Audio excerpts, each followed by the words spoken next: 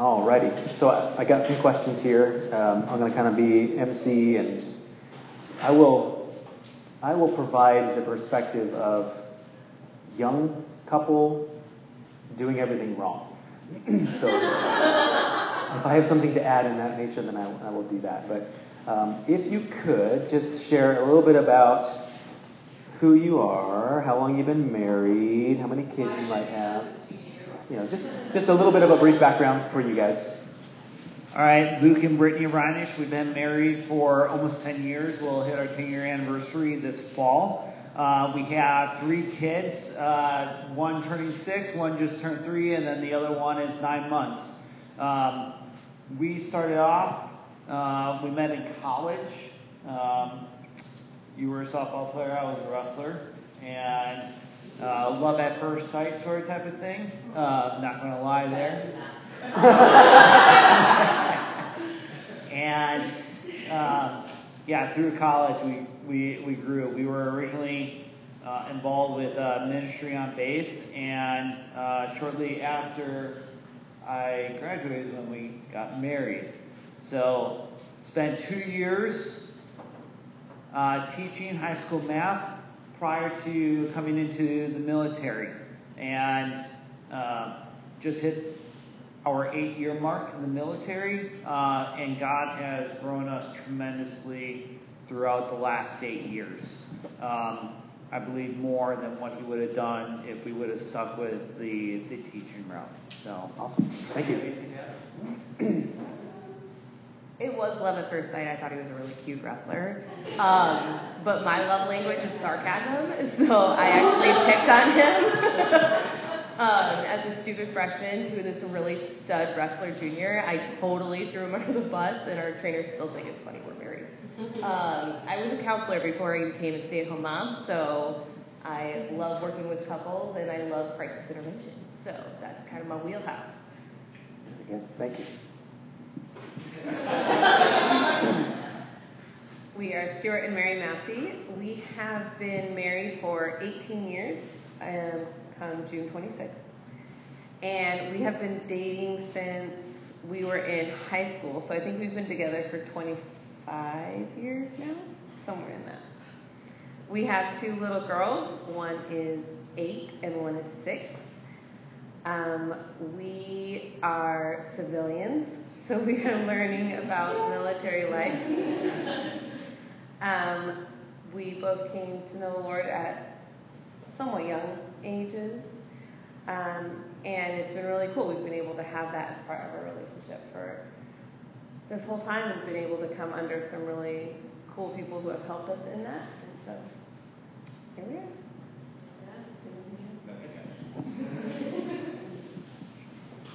All right, you guys know us. My name is Daniel. It's my beautiful wife, Rochelle. We've been married 5 years, almost 5 years. And we have 2 kids out there in the back. I think our entire marriage, we've been in the context of ministry. We went and planted a church together, which that was just a microwave of trials and sanctification, and we've made it out healthy and yes, alive. And so we're excited to share whatever we can add to a lot of years of marriage here. Okay, hold on to that, Mike. So we've got military, active duty couple, civilian couple, we've got ministry couple. So we've got a little bit different of experiences here. Not everybody is going to answer every question, so I just want to keep it as concise and precise as we can. But if you feel like I read the question, you're like, yep, that's me, I need to answer that question, just raise your hand, we'll get the mic to you, and if nobody raises their hand, I'll just pick somebody. Something like that. Okay, so how and when should we approach our spouse after conflict? So you've had this thing, maybe nothing naturally happens, maybe there's nothing in place to say we wait this amount of time, then we do. How and when do we approach our spouse after there's been a conflict? Anybody want to speak to that? One of you guys? So after a conflict is really, really hard. It's a really contentious time, especially if it's an unresolved. Are we assuming this is unresolved? Yeah. Okay. So if it's an unresolved conflict, the best thing you can honestly do is when you're not in conflict, set a group of boundaries around like what the conflict is going to look like, so that when after the conflict, you know what the boundaries are, you know what the spouse expects, so that when you can come to that position of just like, hey, can we talk about this? We've already, like ours is, we need 5 minutes to cool off. After that 5 minutes, I know that I can approach Luke and be like, hey, are you ready, or do we need another 5? And so just setting those boundaries when you're not in conflict will help you approach that conflict afterwards. Good. Anybody else want to add? I'm an extrovert and Stuart is an introvert, so I like to verbally process things where he needs a second to process things. And that took a little bit of time to figure out, because I was like, we've had a conflict, we need to solve it now, and let's talk about it. You figured it out in high school. Yes, in high school. So, like we listened to today, observing your spouse and knowing how they react and what kind of time they need. I'm the one who needs to ask him, are you ready to talk about it? Because I'm always ready to talk about it.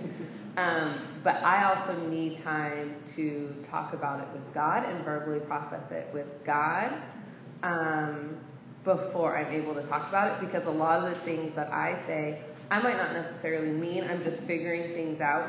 And you don't want to be verbally processing an argument in the middle of an argument. Right.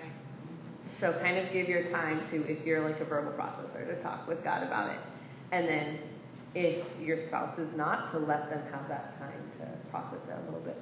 That's great. Yeah, and keeping in context of this, handling conflict tends to put such a damper on our already very limited time together. Get that? Tips on making time for the hard conversations without letting it ruin the whole night or weekend. So time is short. Conflict needs to be addressed. How do we go about that without it just like imploding everything? Or what does that look like for you guys practically? I'll say, come to it ready to resolve. Like, you want resolution, and you want reconciliation, and I think that's the posture that both of you should want in that situation, right? And to make the best efficient use of that time is to come ready to reconcile. So, having dealt with whatever frustration or offense that you've taken on that side, try to deal with that on your own beforehand. If time is limited, and being able to come to that ready to reconcile. Yeah, that's good. Anything else on that? Part of what I was thinking earlier, so thank you for saying those words. I'm going to say maybe the area of focus, right? If there's an area of focus in our life, a lot of times we want to get to it and improve upon it. So whether that's finances or being good at a sport or at our jobs, an area of focus is having this moment of reconciliation, maybe setting a time and a date to talk about this and work through it. I know what's helped us in the past is actually sitting down with another couple and processing this. We've done that many times throughout our lives. And even the last time with Chaplain Henderson,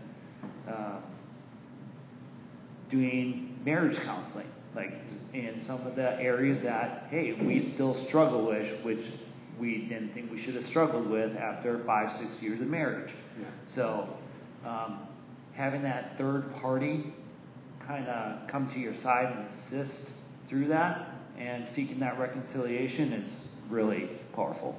That's great. Yeah. And I'll add to, there may be busy seasons of life, and it may be that a bulk of that time is spent working through the conflict. And that's just the nature of that season. And like I said earlier, it's worth sacrificing that time to actually work through it so that you can actually have a stronger foundation for future things. Like, just make the space for it now, even if that is your time. But those comments, like third parties and coming ready to resolve, are super helpful. What if our spouse is unwilling to address a problem or even acknowledge a problem?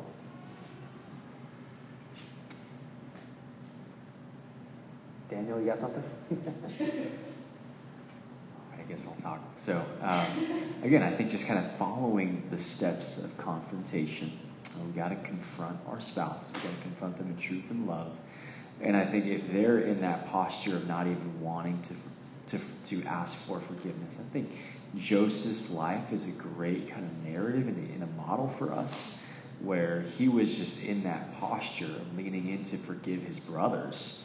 But when you read the narrative, it's not till Genesis 50. He meets his brothers in Genesis 43. It's not till Genesis 50 years later where his brothers finally come to him and ask for forgiveness. And he's been leaning forward in that posture that whole time. So again, leaning forward that posture, praying and waiting on the Lord to work on the heart. We can't change the heart of our spouse. Only God can do that. I would say too, we can pass it down to Stuart, but we're not the Holy Spirit, right? So it's not always our responsibility to bring the hard truth, like, you're doing this and it's wrong. Maybe there is a time for that, but we don't necessarily need to play that role. But just a willingness, ground rules, like has been said already. Give each other permission early on in your marriage, or starting now if you haven't, to come to one another with things like sin and challenges. That sets the tone. Like, automatically you can't get, you can, but you shouldn't get offended by your spouse coming to you if you've agreed, you've given each other permission. If you see something in my life and I don't see it, I'm giving you permission to come to me and say something. That automatically levels the ground. So that kind of thing, it could be helpful. I was going to add, I think the assumption is the spouse is a believer, right? Which I know we have some relationships in our church which that's not the case. Mm-hmm. But also differentiating between, is the issue a sin issue, or is it a preference issue, or a way that you don't feel loved, or trying to differentiate between those different causes of what the issue is. I think it's also important to differentiate to say, like, how severe is the problem, how critical is it that we resolve it as soon as possible, giving a little bit of grace if it's something other than sin, and saying, like, well, maybe I can make adjustments if the other person is not willing to budge, or trying to work towards that resolution. So sometimes meeting halfway, or even if they're not willing to go at all, then trying to figure out if that's something that you really feel is important enough to keep driving at, and just evaluating that, doing that evaluation. I like that. Yeah, very good. Okay, here we go. How do you talk about sex, especially through the different seasons? Like, how do you bring it up? What's appropriate to talk about? What are some things that maybe you've seen overlooked in other people's lives or in your life? How do we talk about it through the different seasons of life? Yeah. I think the biggest thing is just coming from it in like an understanding manner. I think for us, the biggest thing I learned, especially in a season with little kids, is schedule the sex. Put it on a schedule, because then it happens, and then you're both like able to like prepare for it, and it's not like, oh, my husband's jumping me every time I'm washing the dishes.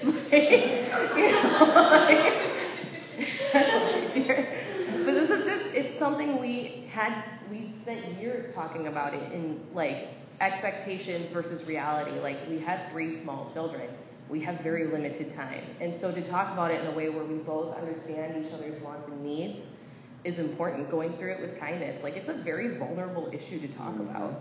And so I think just coming at it from a perspective of understanding, like, your husband loves you from the wife's perspective. Like, he wants to be intimate with you, and that's a way that men can show that intimacy and that vulnerability with you. It's not something that you should leave on the side table. You really should, like, make it a common part of your conversation and schedule it. That's my best advice. Other thoughts about how to talk about it? How to talk about it. No, that's good. Like, no, that's great. I would love to hear others people's on this because I was actually the one that asked this question. Yes, so I'm gonna. I love you, babe. I'm going to pass it.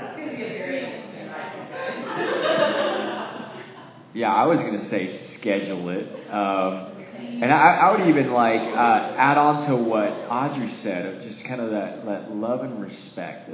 There's something in that book where and I agree with him, where he says the deepest need for a husband is to feel respected, and the deepest need for a wife is to feel loved. Like, it would devastate me if Rochelle said, I don't respect you, even more so than it would be if she came up and said, I don't love you. And it would be the other way around, too. It would devastate her if I said, I don't love you. But it may not be as significant if I said, I don't respect you. Therefore, we want to be careful when we're talking about sex to wives to not undermine that respect, too, when we talk about these things. And husbands, that we don't communicate in a way that makes them not feel loved. So just kind of being sensitive to those particular needs of marriage. That's good. Go ahead. I think this has already been said, so just repeating, but I think by almost all three of you speakers. But yeah, just seasons. If there's any newlyweds or, right, you have a lot of sex at the beginning, and then you mentioned small kids, Brittany, it changes a lot, and I know for me, that's where we're at. We have 2 small kids. I've struggled, and still, oh man, things have changed. I don't want to be touched more. I have little kids, all over and clean. Anyway. So, I think since it is such a hard thing to talk about, it's okay. Or maybe this is just for me, but this is a different season. Our marriage, our family has changed, and I'm sure we could point to other things, not just little kids, that's been mentioned.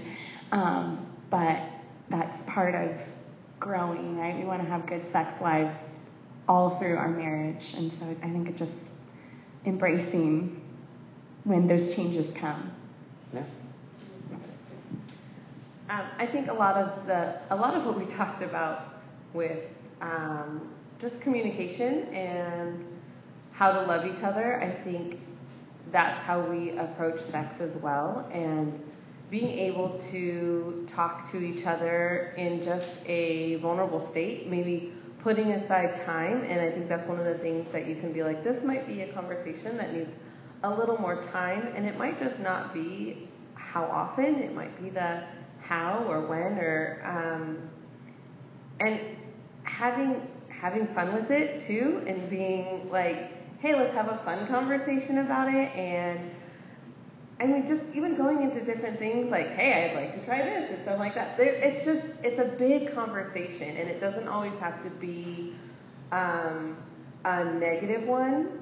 If you have a little bit of time, maybe have a conversation of how do we make the most of that time. And just to remember to make it fun and think of being a little less time, a little more creativity, and just having fun conversations about it as well. It doesn't always have to be something that's tense or something that's, I feel like when people say schedule it, I think I felt beforehand, before having little kids, that meant it was that there wasn't as much fun in it, because there was no spontaneity, and you hear all these things of how it's supposed to be, but you can still get really fun and creative during those times and talk about not only the when, but how you would like it to go as well.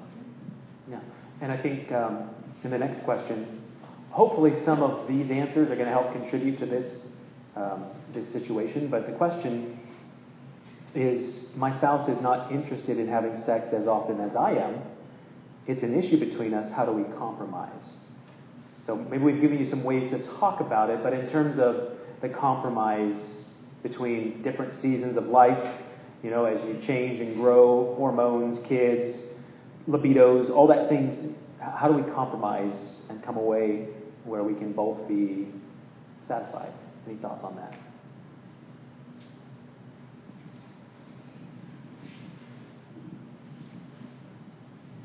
So this one's a good one for me because we have recently talked about this very much in our marriage. Yes. And I am one of those where I would like more than Brittany, and I'm not trying to point a finger here. So our season of life is the littles. The last thing, challenge for you is like one more person touching you. And it's been a challenge because it's like one of those physical needs. You want that physical intimacy with your spouse, and then you have the life struggles in the way. So we've had several hard conversations as far as what to expect, and then to come to a conclusion about it. So we decided that we were going to schedule weekly sex and set a date for it. So, and that's been kind of our, back and forth and compromise. And one of the things that I had, because this is a third go around now with 3 kids. So each time during this period, because after birth and then sometime like the hormones and the libido is completely different. And there is like me, first kid. It's like, aren't you ready to go? Let's go. Second kid, okay. I learned a little bit more, but still impatient. Third kid, okay, I'm a lot more understanding as far as what happens after pregnancy. So understanding that there is a period of time where your body's changing, and waiting patiently for that has been some of the things that I've been learning. But probably one of the better things that we've worked out recently is scheduling sex on a weekly basis. As it passes it down, let me just add 2 things real quick. One is compromise by its very nature means neither one of you are necessarily getting exactly what you want. And that has to be understood. Like, I'm giving and I'm taking and I'm taking and I'm giving. There's compromises, meeting in the middle kind of thing. So that's one thing. And the other thing is, it's not always the husband wanting more and the wife kind of pulling back.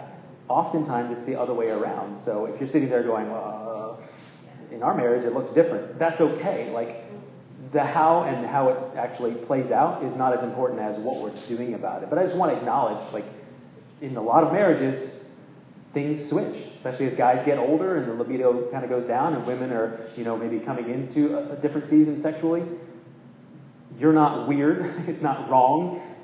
And maybe in 10 years it'll be different for you guys. Just be aware that it doesn't always have to look a certain way, and compromise is significant in that way as well.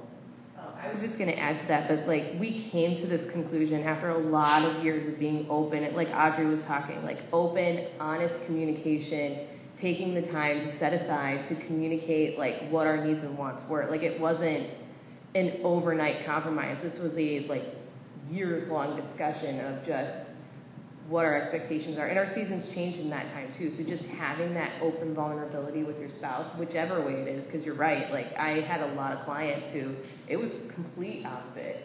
And so just being open, being honest, sharing your feelings, seeing if there's sin involved, because sometimes there is. Sure. And that puts a big damper on that part of your life too. So just being open, being honest, and don't be afraid of that conversation, because your spouse, you're supposed to be one. There shouldn't be anything hidden under a rock. So. That's good. Dan, you want to add something else? You get on that. Oh. Yeah, go for it.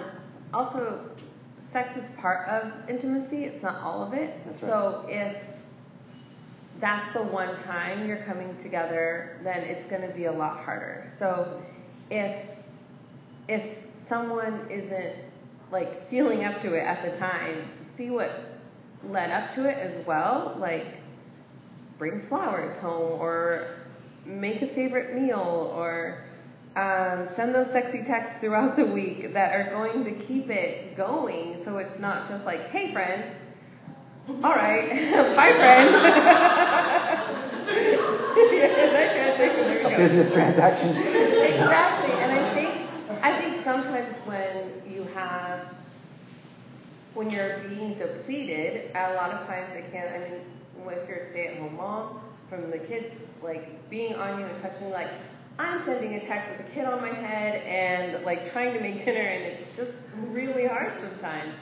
So having that intimacy throughout the relationship and having those little moments, those special little moments, little touches, little smiles that are going throughout, that gets you're more ready then to be intimate than to not see or speak with someone the whole, for a week, and then one is ready and the other one might not be because they're depleted.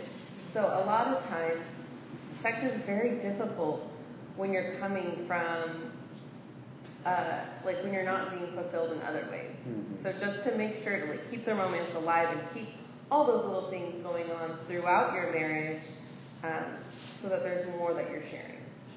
That's great. No, right on. 2 more questions. We're going to change gears. How do you encourage your spouse in their spiritual walk without seeming like you're nagging? Who wants to venture down that path?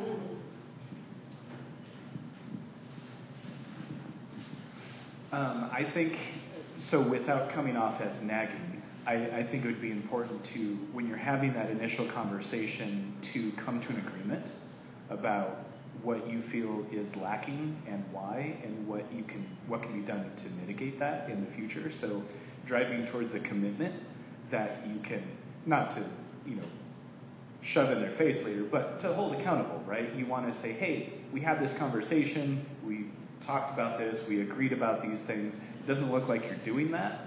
Can we talk about what's keeping you from keeping your commitment, right? Like making sure that it's something that they've bought into and agreed to, and it's not just you're telling them for your sake that you feel like they need to do. It's you want an agreement between the couple to be like, yes, we feel this is better for our relationship, and it's something that he or she will be driving towards, not just because you're telling them. Yeah, it's great. Any other thoughts? Encouraging your spouse in their spiritual walk without seeming like nagging. So, of course, I don't know exactly what is thought through with this question, but I think something so good is just talking about God regularly, and just asking questions. Make that a normal part, right? Christ should be the center of our lives. All this stuff we're talking about marriage, we got so many good practical tips that we can all apply, but all of those are centered around Christ. And a lot of those are not possible, right? It's not possible to love your spouse so selflessly, without Christ.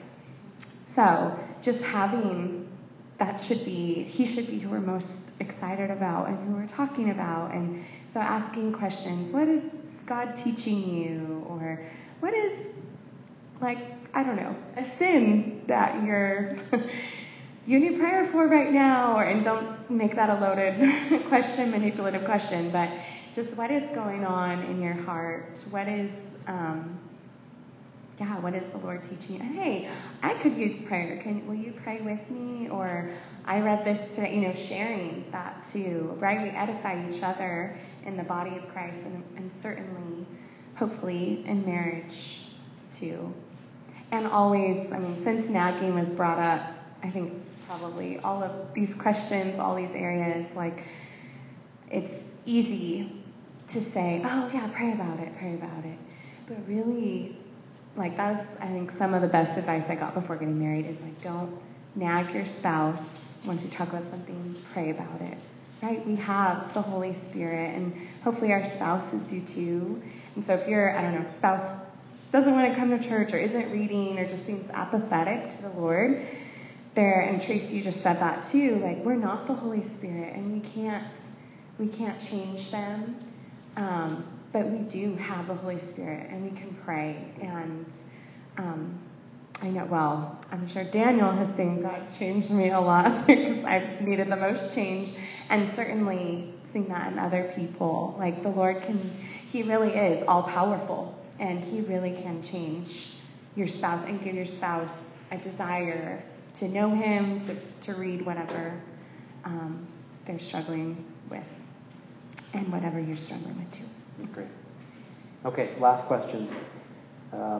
What do you do when your partner's having a tough season? They don't have 100%. They can't be all in. How do you personally work through that? How do you be there for them? What does that look like in those difficult seasons where they just don't have it to give? I have the microphone, so I'll start. Well, if I can think of what to say, I'll start. Yeah, that's really hard. Obviously, a tough season, and of course that affects you. But I think just from experience, both of us being on that side at one time or another, is you still give. And that is, if I can share the microphone, so I will. That's a hard time, but such a good time for the Lord to work on you. And probably He's working on your spouse in their struggle.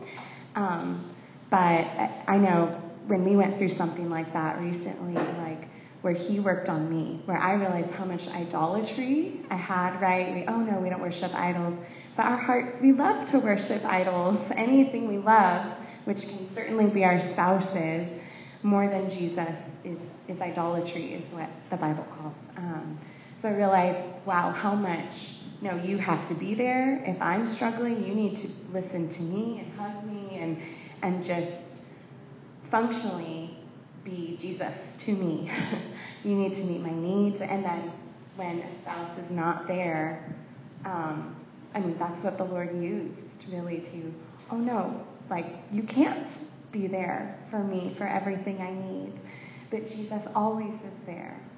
And He's close, right? Our closest, hopefully, if we're in Him, in Christ, our closest relationship that we have.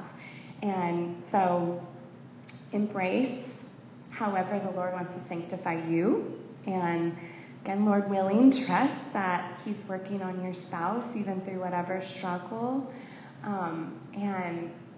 and pour out your need to Jesus. I feel loved. My spouse it's like talking to a wall or whatever.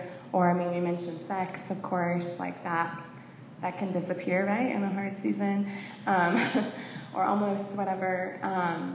But Jesus, that you do hear me. You are emotionally available for me. You are with me when my spouse is deployed, or whatever it is. That Jesus does fulfill all these deepest needs that our spouse maybe can't for a while, and He is the one that allows you, right? It's hard to love if you feel like, there's nothing coming back, and I'm just giving and giving or whatever, or trying, and it's not really coming back. And the only way, again, that we can do that is if we are rooted and abiding in Christ. And right, He says, come to me if you're thirsty, and I'll fill you with living water. And then out of your heart will flow springs of water, right? Life. And that life, that love, that only comes from abiding in Christ. And we can do that. Not in our flesh, not in our own strength, but through Christ. That's good. Any other thoughts? Stuart? I'll say I never considered myself a selfish person, but there were 2 points in my life where I realized kind of the depths of my self-centeredness. One was when I got married, and the other was, I think, doubly so once you have children, and just realizing how much it's not about you, but also the commitment that we make when we enter our marriage. A lot of vows contain the in sickness and health, and that means when they can do things and when they can't do things. And, God forbid your spouse is in a coma, right? They're completely out of commission and you are doing everything at that point. But similarly, maybe they're in a depression, right? Where it can be difficult to see why they can't do things, and maybe you hold some resentment in that. And so I would encourage you to not assume what their capabilities are, but to trust what they're telling you and what they're communicating to you, to say, like, if I can't handle this and I need you to do something to take its place, like, to be sensitive to that and just to be understanding and willing to sacrifice and take on where needed to facilitate the relationship, right? And especially if you have children, being able to take care of them, right, when your spouse needs a moment or a couple days or maybe a week to, like, have some time off and not have to deal with those things. No, that's good. For us, I think it's funny. We always joke that we actually grow the most in the Lord when we're apart and when Luke can literally not do anything for us because he's focused elsewhere. But I think those are the most precious times to me because those were the times that I grew the most. And then the one time also where Luke could not help me is, to be fully disclosure here, we went through an ectopic pregnancy, which is why we were in marriage counseling on top of multiple deployments back to back. And that was a time where we were missing each other. Like, we could not communicate. He communicated to me like I was a Marine. I didn't join the Marine Corps for a reason. I don't like being talked down. And so for us, like, but that season, as difficult as it was, like, out of that came the most beautiful time in our marriage. We had our rainbow baby, who is called Spice Pants, and we love her. But out of that really dark season where he could not help me physically, I was close to sepsis, like, it was bad. He literally could do nothing. We had to rely on the doctors to help me. And I could do absolutely nothing for him spiritually and emotionally because I was dealing with it physically. I had no capability to help him in any way, shape, or form with whatever he was dealing with. And during that time was actually the hardest part of our marriage, but then through the counseling, we realized, like, wow, we both grew so much. So if you're in that difficult time, understand that getting through that difficult time will bring you to some of the best, most sweetest times of your marriage. You just have to fight through what you're going through right then. And if you're in that moment, be praying for yourself as well as your spouse. Like, I'm just echoing what was already said here, but, like, in those times, like, God will work through you in ways, like, God worked through my stubbornness and so much in that time that probably never would have happened had we not had that really, really dark season in our marriage. So, and it led me to more of an understanding of Luke and how Luke operates and how, stuff that's already been said, how to conflict management, like, how to talk to each other. That's so important in those times. And now we're on the other side of that, and it's a beautiful season of our marriage. But I don't know. You don't see the mountaintop without the valley low, because there's no perspective. That's right. Now let's just wrap up in some prayer. I know we're over time, and the kids need to get picked up, but just go ahead and stay there. Thank you for your input, and thank you for the questions. Thank you guys for being here and investing in your marriage. I think, like I said, the Lord is going to use this as He sees fit. So let me close with some prayer, and then we will dismiss. Father God, we thank you, Lord, for just the work that you're doing in us individually, and Lord, in our relationships with our significant others, with our spouses, with our husbands, with our wives, Lord. I pray that you'd use each of these things that we've heard, Lord, to really help us look inwardly. And God, allow the Spirit of God to move in us, to shape us, to deepen our love for you, and in out of that, Lord, grow in our love for one another. God, help us to be respectful of one another, to love each other well, to communicate often, to express expectations, Lord God, to have the difficult conversations, to lean in to you as the guide through those difficult seasons, Lord. And help us, no matter what, to run to the feet of you, Christ, for all of the help that we need to be the kind of spouse that we need to be. God, bless this time as we go from here. Thank you. In Jesus' name. Amen. Thank you. Appreciate you guys. Love you. Good to see you.